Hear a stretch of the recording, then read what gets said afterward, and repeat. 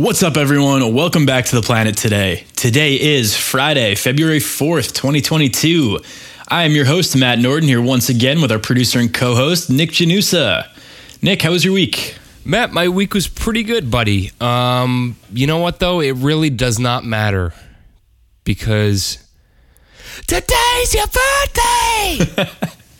You're too kind. Yeah, my birthday was on Wednesday. And because of that, we're going to do one less quick hit than usual because I wanted to relax after work this week. Hell yeah, dude. You got to treat yourself. Yeah. Treat yourself. Speaking of treating, my mom got me a Barnes & Noble gift card. So that was awesome. Got a bunch of books off my list. So thank you, Mom. That was great. You know, Barnes & Noble gift cards are the gift that just keep on giving. Knowledge, power, love it. Yeah, I could kill a lot of time in a Barnes & Noble because they have board games. We all know I love board games. They have their Barnes & Noble music section. I'd go look at some vinyl records and, kill a lot of time there. Yeah. And then, I don't know, it's a bookstore. There's a ton of books I like. So, yeah, it's a great gift. And also, some of the clips we're going to start putting out next week from this week's recording.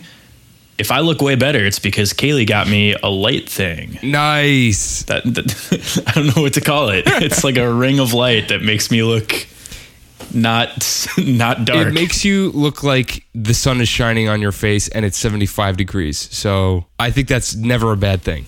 The sun is shining. The tank is clean. Let's get into the show. And we are getting out of here.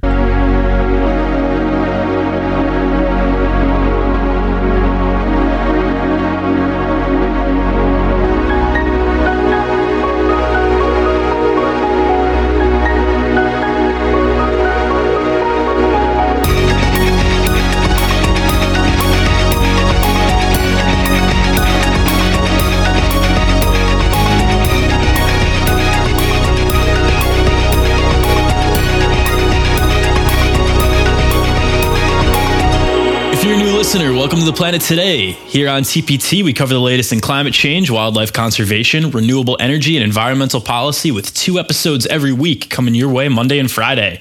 This show is your one-stop shop for all things environmental, whether you're just diving into a green lifestyle or you're ready for some more involved conversations about what can be some complex topics. TPT has a little bit for everyone, so we're happy to have you as a listener. Yeah, and like we say every single week, go rate the show on Apple and also Spotify if you have the ability to. And also, like we say every week, rate a review on Apple Podcasts. It helps us out. It's going to be therapeutic to, flex those fingers a little bit. We write stuff for you. Show us your writing ability. Show us those reviews. We are the anti-carpal tunnel podcast. Use those fingers, baby. All right, let's get into our quick hits for the week. So the first one is by Rachel Treisman of NPR, and she writes, a California redwood forest has officially been returned to a group of native tribes. So Nick and I talked about returning national parks to native tribes all the way back in June 2021 as part of our first episode. So I thought this one was pretty cool. It was a nice little follow-up to that story.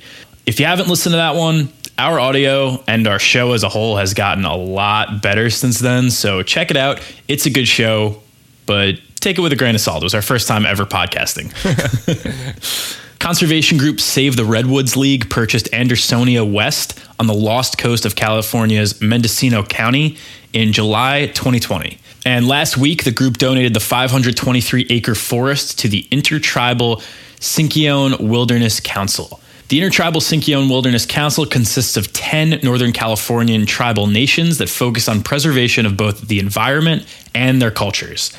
The forest will be renamed Si'iledon, which means fish run place in the Sinkyone language, and that was the traditional name for the land before European American settlers displaced the native tribes there, so they're bringing it back to what it was called before all this colonization.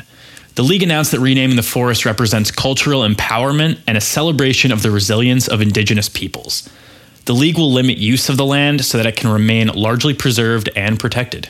Yeah, I think this is fantastic, and I highly advise everyone to go to savetheredwoods.org and check out the video of Andersonia West, which is obviously now Fish Run Place, just so you can see how beautiful the land really is. Like, it is captivating. Like, there's water right on the edge of the tree line. It's beautiful. It was really gorgeous. It's almost like this is something worth protecting, right? Exactly. I thought something from the article that Krista Ray, who is a tribal citizen of the Scotts Valley Band and a board member of the Sinkyone Council, said was really interesting. And she brought up how it lets people know that this is a sacred place. It's a place for our native people. It lets them know that there was a language and that there were people who lived there long before now. It's important to learn about, honor, and preserve the cultures of people who have been here since before the United States has been here. So I really liked her quote, and I'm glad that, she brought that up in this article. Yeah, definitely. I mean, that kind of goes into what our Monday episode is about, the documentary The Last Ice. Go watch it if you haven't. The council said they'll be protecting the environment there by preventing habitat loss, commercial timber operations, construction, and other development. The plan is to rely on traditional indigenous place-based land guardianship ideas, conservation science, climate adaptation, and fire resiliency concepts to both heal and preserve the area. Yeah, and I thought that, what you just brought up with the documentary, like Nick said, if you haven't seen it yet, spoiler, this was one of my favorites we've watched, and I'm really excited to talk about it. Absolutely. But we'll get into that on Monday's episode. As for now, it's that same kind of principle of environmental stewardship, and the idea behind place-based land guardianship is that if you live there, it is your responsibility to protect the area. And I think this is good news for the people and their culture, but it's also definitely good news for the northern spotted owl, the steelhead trout, coho salmon, marble murrelet, and yellow-legged frog, who are all endangered species that live in this area. So yeah, this is just an all-around cool story, and I'm glad we got to talk about it today. I agree, yeah. And then kind of an awesome callback to one of our first episodes too, like you said. So yeah, our very first. Our very first? Yeah. Oh, wow. Yeah, it was that article. It was called "Give the Parks Back to Native People," I think. Yes. Or something along those lines. But yep. Yeah, it was a really, really good article. We should revisit that. Next week's episode, check it out. All right, so this next one up is also from NPR, where Nathan Rott writes, a federal judge canceled major oil and gas leases over climate change. And it can also be heard on NPR's Morning Edition. So this is another example of a world leader saying one thing on the global stage and then trying to do another for a short-term boost to the economy. The Biden administration held the largest oil and gas lease sale in U.S. history last year, days after saying the U.S. would cut its emissions at COP26. In November 2021, 80 million acres of land in the Gulf of Mexico went up for auction. But here's some good news for you on this fine Friday. A federal judge blocked the sale last Thursday. NPR says environmentalists describe the sale as a, quote, huge climate bomb. So this blockage is considered a win.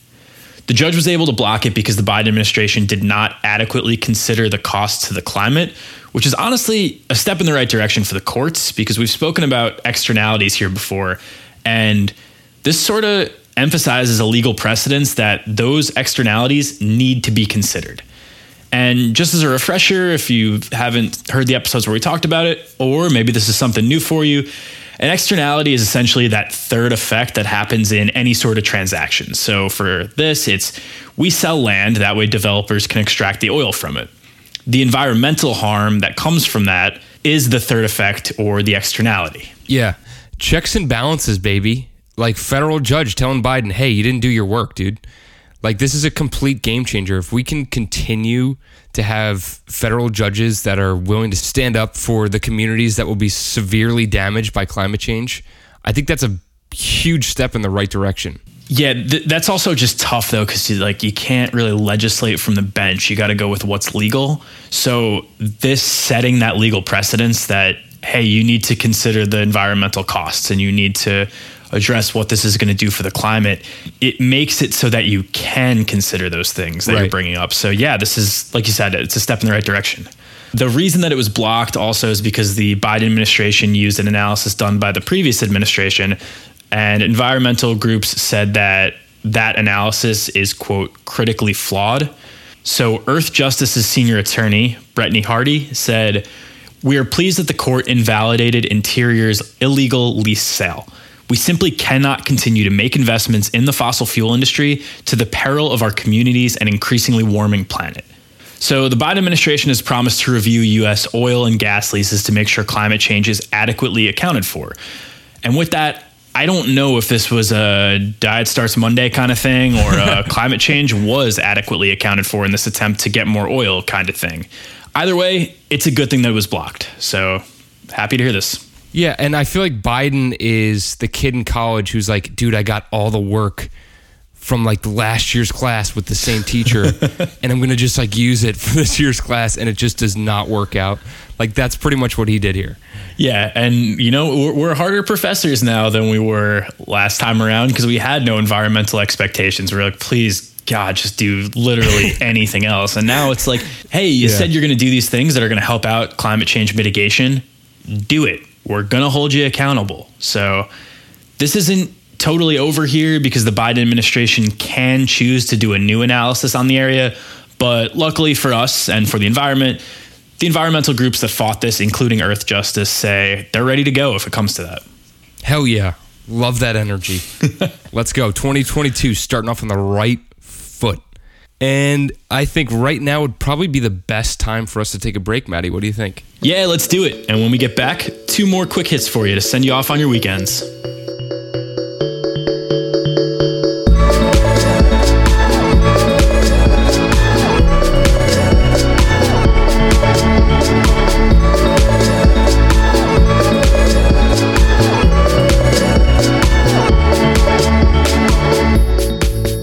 So, Nick, I was in the office last week on Tuesday, and this is a true story. You will never guess what happened to me. What happened? My boss came up to me. He's a listener of the show, so shout out to him if he's listening right now, and walks by. We make eye contact, and out of his pocket, he goes, I got my Val Alta. And I was like, yes, let's go. Yeah, I think he got a couple for Christmas. So. Oh, that's incredible. I love it. Yeah, it was cool to be an influencer in real life, I guess. That's awesome. Yeah, and Vala Alta's Everyday Handkerchief is a high-performance, daily-use handkerchief designed to help minimize your impact. Made in the United States from sustainably sourced Irish linen, capturing the material's historic craftsmanship and natural antimicrobial properties, handkerchiefs perfectly balance softness with durability and absorbency with rapid drying. Ideal for functional use in all settings, from the outdoors to routine encounters, their small and lightweight design makes one a must-carry for wherever life takes you. Build your own bundles from limited edition colors at valaalta.co and save 15% with code TPT at checkout. That's VALAALTA.co and code TPT. Go get them, guys. valaalta.co.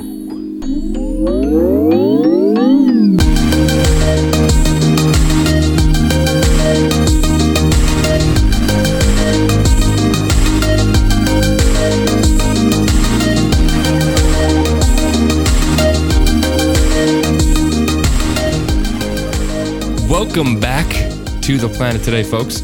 Our next quick hit is from Vox, and it's titled Parasites That Thrive in a Warming Planet Are Killing Minnesota's Moose by Liz Sheetens. Yeah, so this one is one that hits close to home because, little known fun fact, for a brief period of time, Nick's nickname was Moose. Yeah, it sure was, dude. I can't believe I was actually going to mention that later on. I'm sorry, I buried the lead. Or that's okay. Maybe I didn't. I don't really know what that phrase means. You buried the lead. Well, we'll look into that. We'll go for it. So this one starts off with an interesting story about April McCormick, and she tells a story about her first time hunting a moose as a teenager. And look, I know what some of you are thinking because it's the same thought that I had when I was first introduced to this idea in college. How come you're talking about hunting on a conservation show? So we want to just quickly touch on the differences between hunting, trophy hunting, and poaching. So hunting, a lot of it is a connection with nature and getting back to your roots. And one of the important things is utilizing every part of the animal. So I personally don't have an issue with people hunting for food. And especially now that some predator populations are down, so think wolves, hunting helps keep prey population in check. So think deer.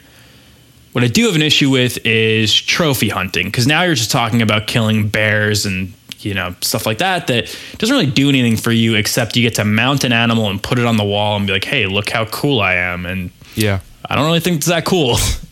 And then, of course, there's poaching, which is just illegally hunting animals, which, look, I cannot state how against that we are, especially because oftentimes it's the hunting of endangered species. It brings in more money on the black market, but what is it worth? Yeah. Right? Like, what are you doing there? Listen, I'm all for people hunting for food. Like, if that's the way that you get your food, absolutely, 100%. Like, some people completely depend on it. I am completely cool with it. But what I don't get down with is overhunting or just killing animals in general for like fun or sport, or hunting animals illegally.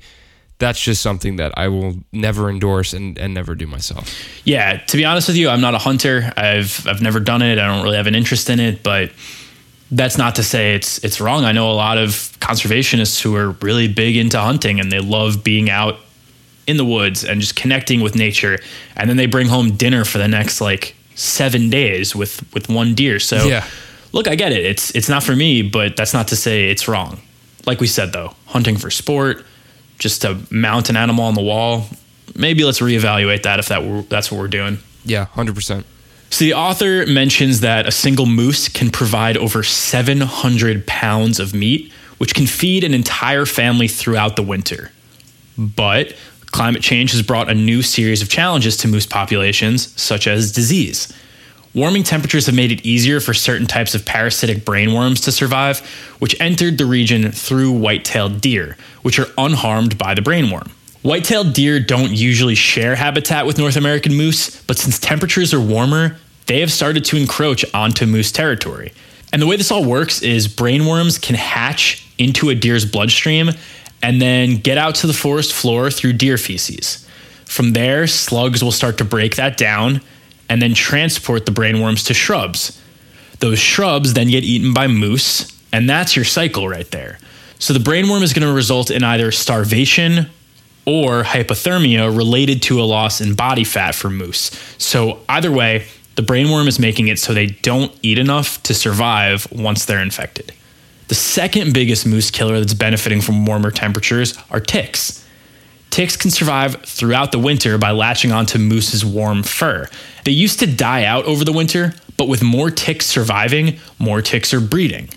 Ticks, along with being deadly, can be very itchy for moose, so a tick-infected moose can be spotted missing 60 to 70% of their fur. So it's easy to spot and unfortunately really difficult to look at. It sucks when you see something struggling and suffering and there's not really much you can do. Yeah, I mean, it sucks that something so small can do so much damage to, a huge animal, like a massive animal. If you've ever seen a moose in person, it's like, holy crap, this thing could kick the absolute shit out of me. They are gigantic. They're huge. I mean, we just said it provides 700 pounds of meat, so... Yeah, that can give you some reference point as to how big moose really are.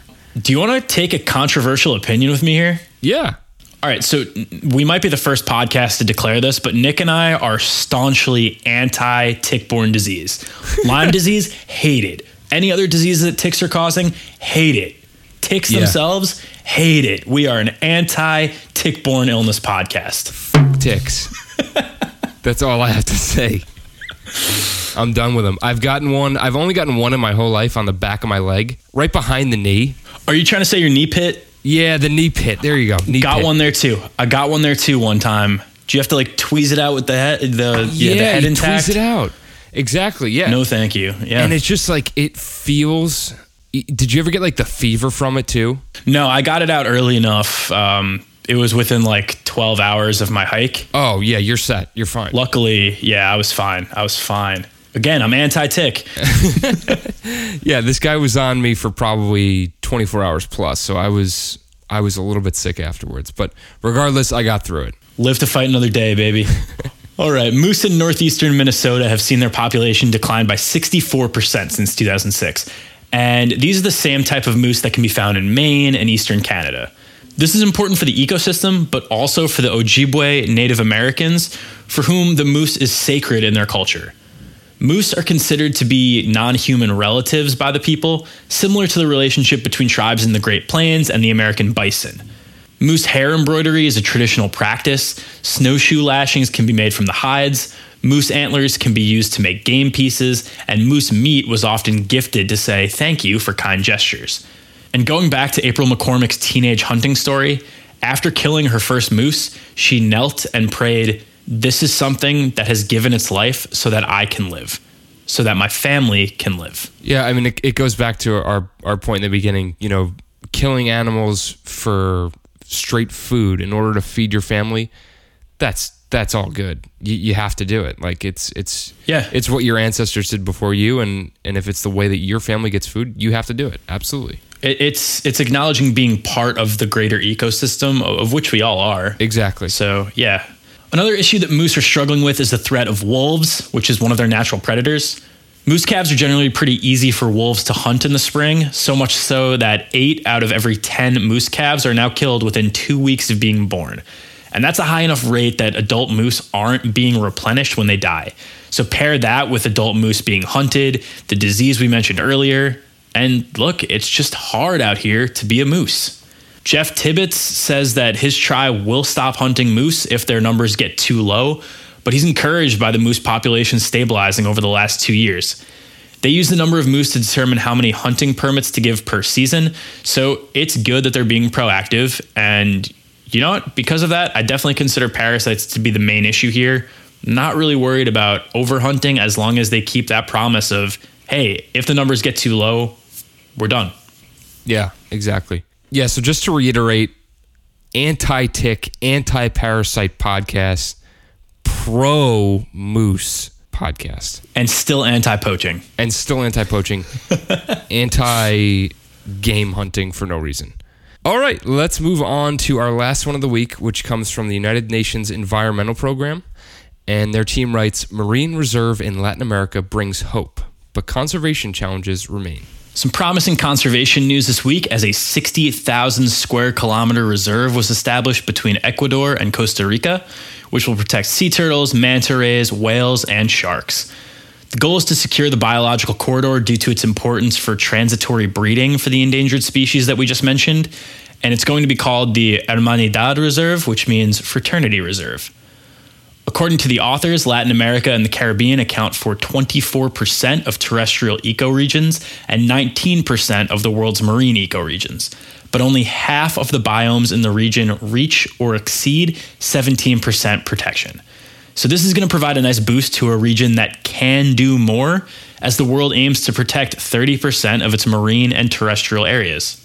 Yeah, and the authors also mentioned that it's crucial to prioritize at-risk species in a diversity of landscapes. Yeah, and that's really important because if we're going to maximize our impact, it's definitely better to protect the critical habitat for endangered species than to just pick some large spot at random and say, well, look how much land we're protecting here.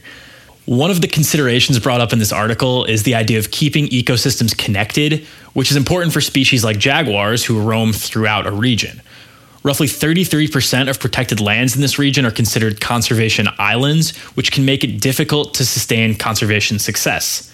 The last thing the article brings up is equity in management of conservation areas. So 60% of the region's protected areas are owned by governments, 14.4% are privately owned, 7% are managed by indigenous people, and 1% are under joint management. UNEP's patron of protected areas, Christine Tompkins, said the government ownership alone is not enough to combat the global extinction crisis, and that the role of private and institutional philanthropy is essential. Christine's also the president of the Tompkins Conservation Group, so sounds like she knows what she's doing. Yeah, and her group has actually been a huge contributor in creating 13 national parks in Chile and Argentina, conserving almost 15 million acres. Pretty crazy. Yeah, I thought it was cool how our organization looks at creating national parks as a starting point, and that restoration of the ecosystem is the long-term goal here, because creating protected areas is a great start, but it's cool that our organization also focuses on species survival in the long run instead of just saying, well, my hands are tied, we did what we needed to do. Exactly. Yeah, and the animals that this conservation area are going to protect is essential to the ocean's ecosystem and to our environment. And if you need any proof of that, go ahead and look no further than whales, baby. And so this is from the World Wildlife Fund. So whales play a significant role in capturing carbon from the atmosphere. Each great whale sequesters an estimated 33 tons of CO2 on average. Well, with the statistic like that, I think all whales are great. Inarguable. Whales are just the best animals. Not all whales are great whales, but all whales are great. Exactly. Thank you, Matt. Thank you for putting that in perspective for everyone. That's what I'm here to do. And that'll do it for today's episode of TPT. We're going to be back on Monday to talk about National Geographic's The Last Ice, which you can watch on Disney+. And if you didn't watch it this week, check it out this weekend so you can follow along as we talk about it. Yeah, we mentioned this before, but it's probably my favorite, definitely one of my favorite documentaries we've watched so far. So glad we watched it. Yeah. Know you're going to like it if you have time to check it out. If not, you're still going to like the episode of our show. And you know what we're going to say next? Sharing this show, sharing our stuff on social media, that's the best way to help us out. Chat with us on our socials, send us questions, send us story recommendations, potential guests. You know what to do. If you like the show, please give it a 5-star rating on Apple Podcasts and Spotify. We'd also love it if you could leave us a review on Apple Podcasts. The Planet Today is written and hosted by me, Matt Norden. You can follow me on Twitter at Matt Norden. We are co-hosted and produced by the incredibly talented Nick Janusa, who also does the music for every show. Nick, where can our listeners hear more from you? You can hear more from me at soundcloud.com/BudlinCape, and that is BUDLYNCAPE. Go check me out. You can keep up with the entire TPT team on Twitter, Instagram, and TikTok at Planet Today Pod, or email us at planettodaypod@gmail.com. Make sure to follow our socials for an exclusive quick hit every week that we will not be talking about on the podcast. Our logo is made by Kaylee Vietz. Have a great weekend, everyone, and we will catch you right here on Monday. Peace!